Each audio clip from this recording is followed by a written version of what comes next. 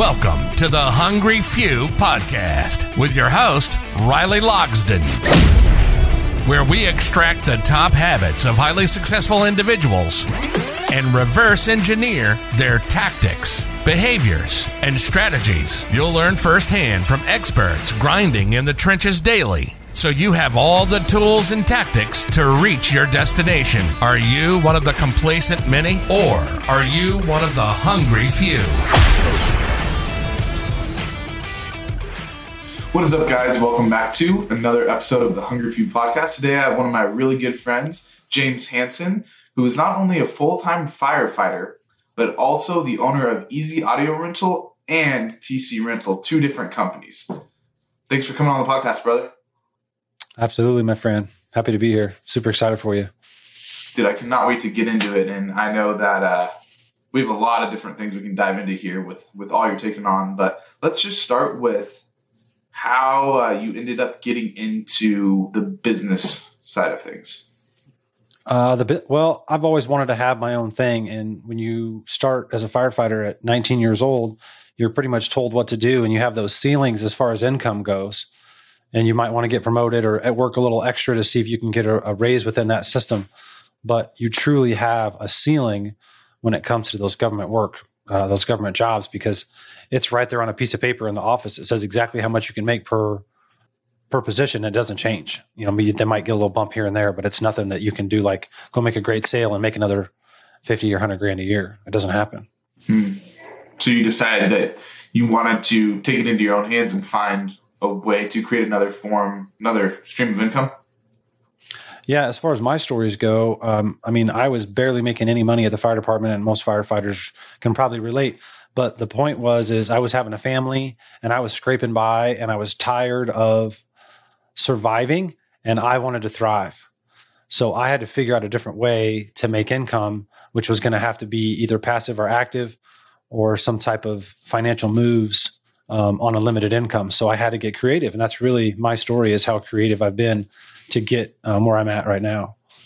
Yeah, that's something that I've definitely noticed about you, is how you can just go off and create another stream of income fairly easily. It seems like money comes easy to you, maybe not. But anytime that you're just like, oh, I want to make some more money, let me go create it. You know, and you create these multiple streams of income. How have you done that so easily, or has it been easy? Well, it hasn't been easy at all, but everybody says, you're an overnight success after 10 years of trying something. So those first couple of years are not simple. I was reading all kinds of books, YouTube University on real estate, and anything I could find, because I didn't have any money for direct coaching or anything like that, and which I think is super valuable now. So when you're just really starting out, I was going to the library and getting books because I didn't have the money initially to do anything financially. I had to figure it out. And I was just so frustrated with being broke and having a family. And, there was too much month at the end of your money. So I really had to rethink or reteach myself how I thought about money, because I thought it was kind of a bad thing and that people that had money were bad and, they were better than me. And I had to get rid of all that crap. And I mean all of it, because there was tons of it. And it took me years to peel it away to get to the point where I could feel good about getting a bigger check than I had made. It took me 6 months over here to make it, but over here I did it in 2 weeks. It's a different mindset shift. So if you ask me what's the biggest change I made, it's believing in myself and believing in the lessons that other people have to teach, and not trying to rebuild them on the way. If the book says do it this way, it's probably going to work if you just stick to whatever book it is.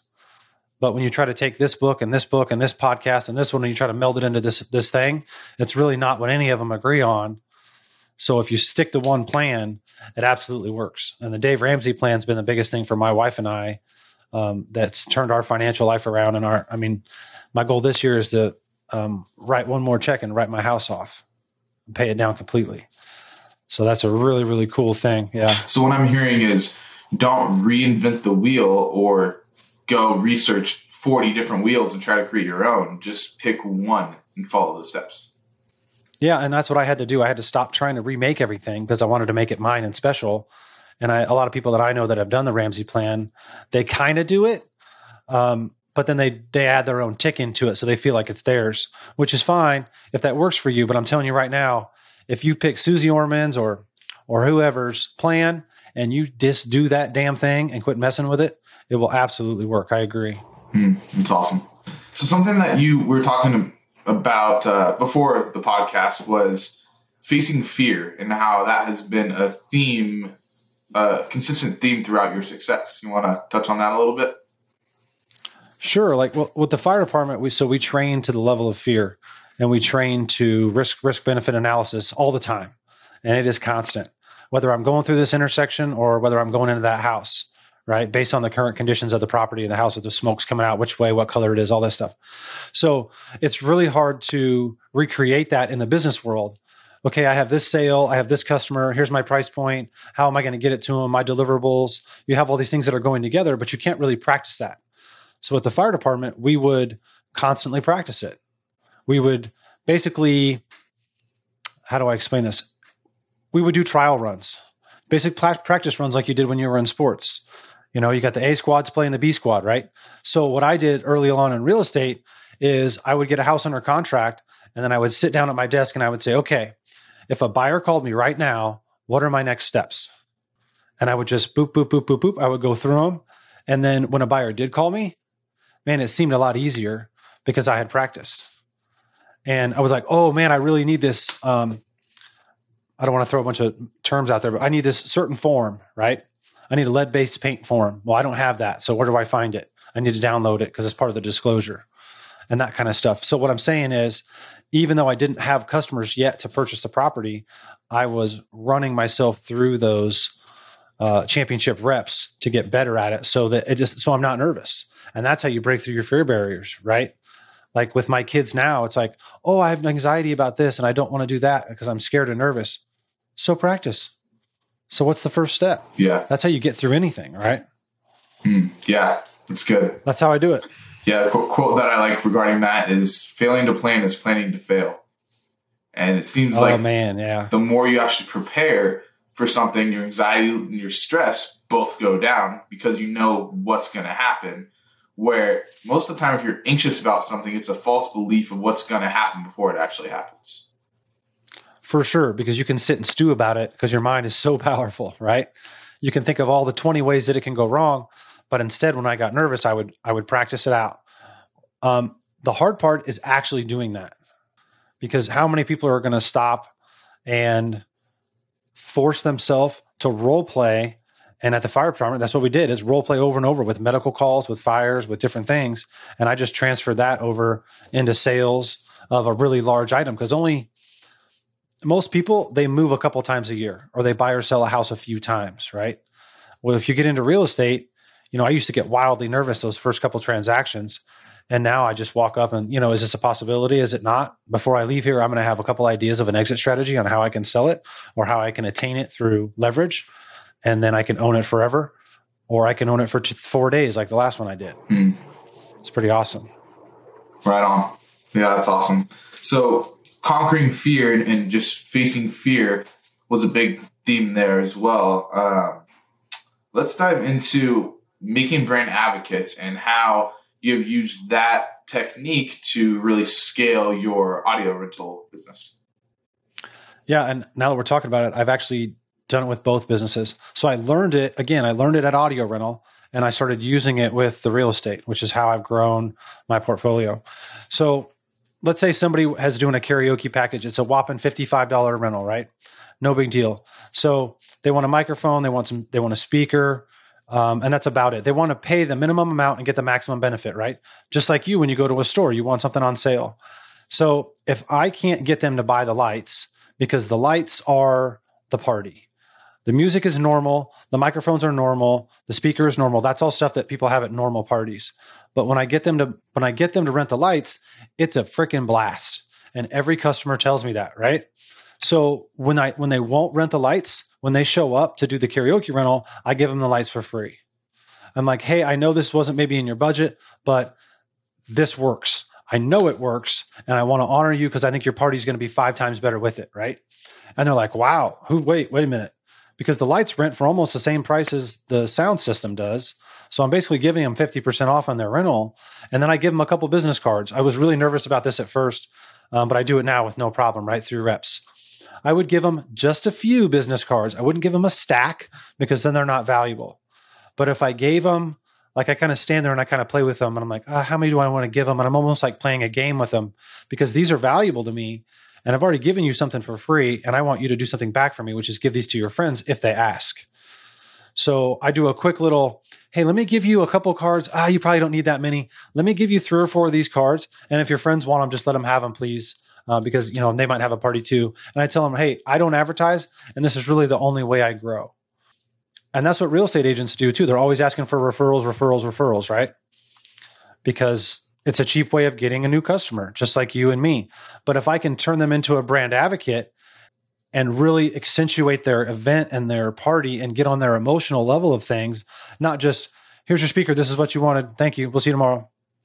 That's boring, right? But if I love on them a little bit, because I want them to love back, I mean, they're giving me money so I can pay my rent, or I don't have rent, I'm sorry, so I can pay my bills. It works. So I took those lessons and I moved it over to the real estate for the referral business. So I could acquire a property, I do some major repairs on it, and then I sell it on a note for somebody else to purchase from me. So I'm the bank, right? Well, once I do a good job with them and I do everything I say I'm going to do and I provide value above and beyond instead of just being super transactional, then their friends call me or they'll call me 6 months, a year later. Hey, do you have any houses? Hey, I've got a friend that wants to do what I did, right? And then I don't have to spend money on marketing because like what you do, you're a marketing magician and people know that. So you don't have to go out and search for new customers because once you get really good with your 10 core customers, then all of a sudden all their friends are getting referred and you're like, wow, I don't know how I got this big or I got all these customers. It's because you're doing a great job. So no one that's not doing a great job stays open very long, right? I mean, if you can kill your competition, that's one thing. Like if you can focus on them and try to kill them, or if you can just make brand advocates and really make them love your customer service and you, and because you're doing everything you're supposed to do. I wish I could remember the name of the book I read. The guy that owns the Golden, I'm spacing it off here. I was rolling. The guy that owns Gold Diggers Casino in Las Vegas. I forget his name, but he's got a great book on like every customer. No, that's a different set of casinos. But he owns like Bubba Gump Shrimp and a whole bunch of restaurants and all these things. And his big thing is there's no spare customers. That's his tagline. And I totally agree with that. I mean, it takes you how long to get a customer, Riley? I mean, you've got to prod, pry, find them, sell them, close them, build them up, right? You got to do all this thing. Another thing I would say with brand advocates and just customer service in general is answer your damn phone. I got a job today for an audio rental because this lady said, I can't believe you called me back. I've called 3 places and I haven't talked to anybody. And then she sends me a text, it's right here on my screen. It says, thank you so much, ! You're a lifesaver and really appreciate it, ! And what did I do? All I did was call her back. I answered the phone. Like, it's not that hard. Like, people think this business is like this wild, wicked thing. How did you get so successful, James? I don't know. I call people back. I answer my damn phone. Some of the stuff is really simple, but we lose those little things that really matter, like giving out a couple business cards, acting like they're important, and then treating my rental customers, that people that rent houses from me, treating them like customers instead of treating them like an annoyance. Like every time something needs fixed, it gets fixed right away, and I check on them afterwards, blah, blah, blah, blah, blah. I mean, I just think that's the only way to do business if you want to stay in business. And I would go as far as saying that's the best form of marketing that you could possibly have, because if I'm in front of somebody, if I'm using Facebook, Instagram, even Google, whatever it is, I'm in front of them telling them, you should trust me, versus when somebody else that they trust says, you should trust this company. That's so much more valuable than me saying, it's an easy sale. You can trust me, because somebody else that they trust that has already used you is telling them face to face, this guy's awesome. And so that's why you're super aware of that. And that's why in every situation you go above and beyond to show the customer, I care about you and I want to make sure you're 100% happy with my service. And by providing the best service for them and just showing them you care about them, answering your phone. It could be something as simple as that. They're like, this person's awesome. They answered his phone. Let me go tell Sally and Jim about him too. And when somebody else that you trust tells you about a certain service, you're not going to question it. And say, perfect. Those sales are so easy when they call me and they say, oh, I got your card from so-and-so, or I was at a party at so-and-so's house and your stuff was so great. I mean, it's like, it's just boom, boom, it's a transaction, right? And then they get the lights every time, or it's just a funny story. I did have one customer not get the lights, and then I gave him the lights, and he was like, I knew you were going to give me the lights, because the customers had talked. And I was like, you know what? That's fine. If that happens a couple times a year, what do I care? I mean, I already own the lights, right? You don't have debt on any of your assets, right? Unless it's leveraged, which is a whole nother conversation. So what I'm saying is, when I give them the lights and create that advocacy, it's not costing me anything.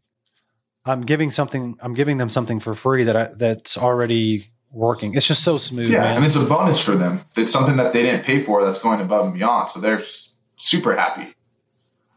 So when's the last time that you went to a store and they gave you something that didn't cost them anything, right? Like if you had massive customer service, usually you have to go to a really high-end store to get that personal touch and feel, but ultimately you're paying for it. It's not like, oh, you bought here's a pair of shoes with that suit, and I know they're going to fit because they're your size because it goes with the suit, but I really want you to have them even though you weren't going to pay for them. That's what I'm doing. I just think it works. Yeah, and it's super rare. You never see it. So when you do, you're standing out even more. It shouldn't be super rare though. It'd be nice, but I think discounts and numbers, publicly traded companies, all this stuff. I mean, maybe you go to a sports event and they throw you a t-shirt or something, right? And then you wear that free t-shirt all over town. I'm in Kansas City, so we wear Chiefs stuff all the time. And you go to the game and you get a Chiefs shirt, and then you see somebody else in town. They were at that same game because they got that same Chiefs shirt on, or hat, or bobblehead, or whatever. But I think they do the same thing. I just do it on a micro level with my home-based business. It's pretty awesome. That's awesome. So with all these different things you're doing, going back to your full-time firefighter, you have the audio rental company, then you also have the real estate stuff you're doing. How do you manage all that? Most people can't even manage one business. You're doing 3. I'm pretty dialed in. So I've learned time management skills I use a Gmail calendar and I use reminders. I use my phone to remind me things. 15 minutes before this, my phone set a reminder, said, hey, you got a podcast with Riley.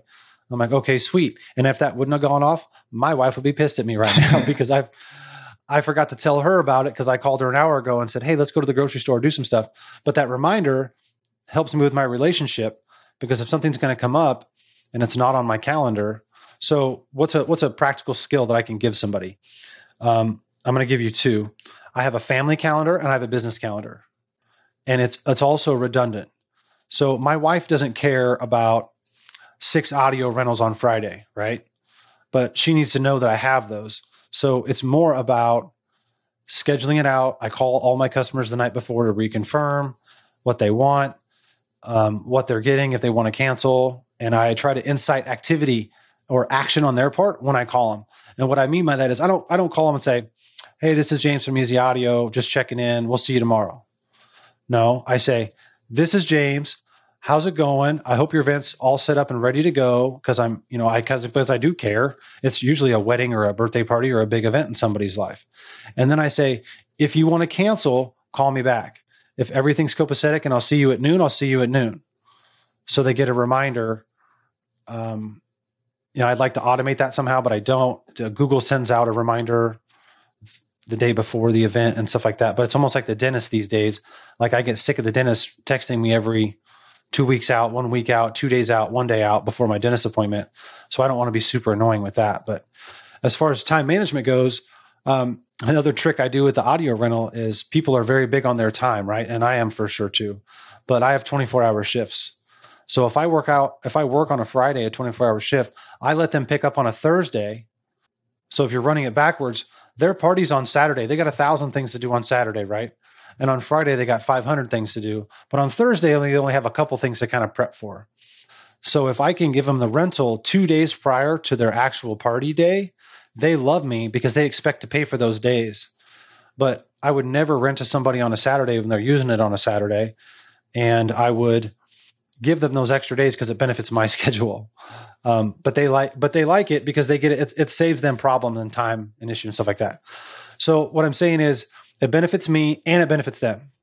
So that's a win-win, right? So if you can find those win-wins with your customer in whatever you're in, that's what you should do. And a win-win is me giving you lights when it's going to make your party amazing and it doesn't cost me anything. So try to find those win-wins in your business, or try to find the win-wins that other businesses are doing similar to yours, and figure out a way to integrate that stuff. Because not everybody's doing short-term and long-term rentals. Obviously, you're doing sales, but I'm in sales too. So I got to ask for the sale when it's over. Yeah, let's. So reflecting back on that, time management wise, it's just having two different calendars, family and business, and just making sure everything goes in the calendar. Make sure you don't miss anything, and you just super strategic with the way you plan it out. Yeah, and I had to teach myself that at first because my wife was like, I don't know what you're doing. So I heard another podcast with some highly successful. I don't think I'm highly successful, but I don't think anybody that's successful thinks they're highly successful. But they said to have one calendar where everything goes so you don't have to duplicate it. Okay. And I tried that, but my wife is not interested in looking at a calendar with events like this on it, because you got the kid stuff in there too, right? So what I do is I just pull up both calendars because everybody's got two screens these days, and I make sure that it fits. And I'll give somebody extra time if it benefits me because it benefits them too. So I'm just saying, look for those win-wins, and you got to have a calendar. These days you can do Calendly. That's really awesome. And Google, I mean, all of them, any of them, just use the damn thing, right? Don't just have it. Love it. So you touched on just asking for the sale a little bit there. Let's dive deeper into that, the importance of just asking for the sale. And you were talking to me a little bit before we hopped on here about it. Let's dive deeper into that and how that's played an important role in your success. Okay, so with anybody's success, just like trying to get a job, I'll take this on a different realm. So we've been talking about audio rental so much. If I ever looked for, when I was trying to become a fireman, I would be going up against hundreds of people to try to get one or two spots for the year. So whatever city you're next to, it was incredibly difficult for me to separate myself over hundreds of other young guys that wanted to be firefighters at the time. So what I would do what I mean by ask for the sale is I would go in and I would force them to tell me no. I would gamify the process of getting a job at that place by networking, by stopping by getting to know people, asking people, who do I need to know that you know, is my favorite question. So how does that relate to asking for the sale?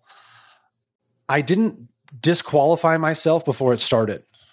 And I saw this a lot in my kids when they were trying to go get their first jobs. They're like, well, I can't work there because of this, this, and this. But they haven't even talked to somebody yet. Okay, well, how about this store over here?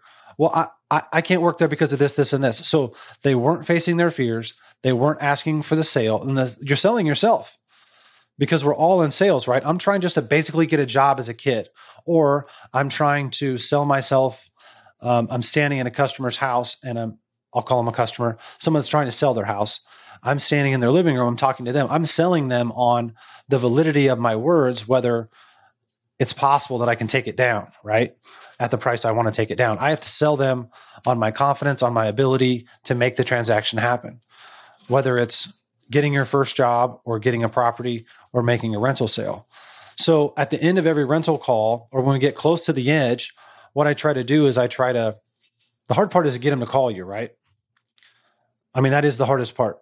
So once they're on the phone, I try to tie what I offer with what they need. And I listen. And then I say, most of the time, if this line works, I'll say, you know what? If this was my sister's wedding, this is what I'd give her. Because it's the truth. I would absolutely give my sister this particular audio system. And then I get closer to asking for the sale. I was like, does everything I explained make sense to you? Because you should probably get it. Like, this just makes sense to me, right? So you can assume the sale, or you can ask for the sale. Typically, I'm assuming the sale because I put as much information out there as possible when it comes to audio rental. So, like, to relate it to you, you've got videos, social, this, and this, right? And then once you get somebody on the phone that's interested, there's nothing wrong. And that's a fear barrier of mine that I had to break through, is why I want to talk about it, is just simply locking it in and then asking them in your way, in your words, is this a fit? Because that's a buying question, right? Are you going to buy? You don't say, can I sign you up? How about a consultation? Or they'll ask you, what's the next step in this process? You have to have the answers to all these questions, right? And if you don't ask for the sale, why did you do all that other work on the front end if you're not going to ask them for the sale once you talk to them? And this is something I had to cram in my own face after reading books and podcasts and just doing all the research on sales, is just at the very end, ask for the sale. If you go on a date, hey, you want to go back to my place? You're asking for the sale. Yeah. Come on. Love that. Well, dude, we dove into a lot of different things here. And I know I have a lot of takeaways from this already. I'm going to go apply a lot of this. But dude, thanks so much for coming on. That was a blast. I hope so, bro. That was a blast. Where can the audience find you if they want to support you or get to know you better? Yeah, I love talking about small business. I think my calling here in a few years, maybe I'll be a small business coach or small business guru, because for me, it was really difficult to start and to get out of my own way. And I love watching people succeed and help pushing them through so they can get out of their own way to really get to those levels where they want to be, where they have more options to do what they want with their time and money. Because that's the whole reason I'm doing this, is I'm looking at that retirement number, and retirement won't be retirement. I'll just be, switching from one thing to the next, but it'd be cool to finish out that chapter. So if you want to get a hold of me, find me on Facebook and DM me or PM me, whatever that's called. I'm over 40, so I do it, but I don't know it that well. Come on. I don't know, brother. I'll include all that in the show notes as well, so they can go find you. But dude, thanks for being on the podcast today. That was awesome. I hope it was helpful, bud. I love talking to you. Dude, it was. All right, guys. Thanks for listening to another episode of the Hungry Few podcast, and we will see you next time. You've been listening to an episode of the Hungry Few podcast, where we believe complacency is the enemy. Thank you for listening, and until next time, stay hungry.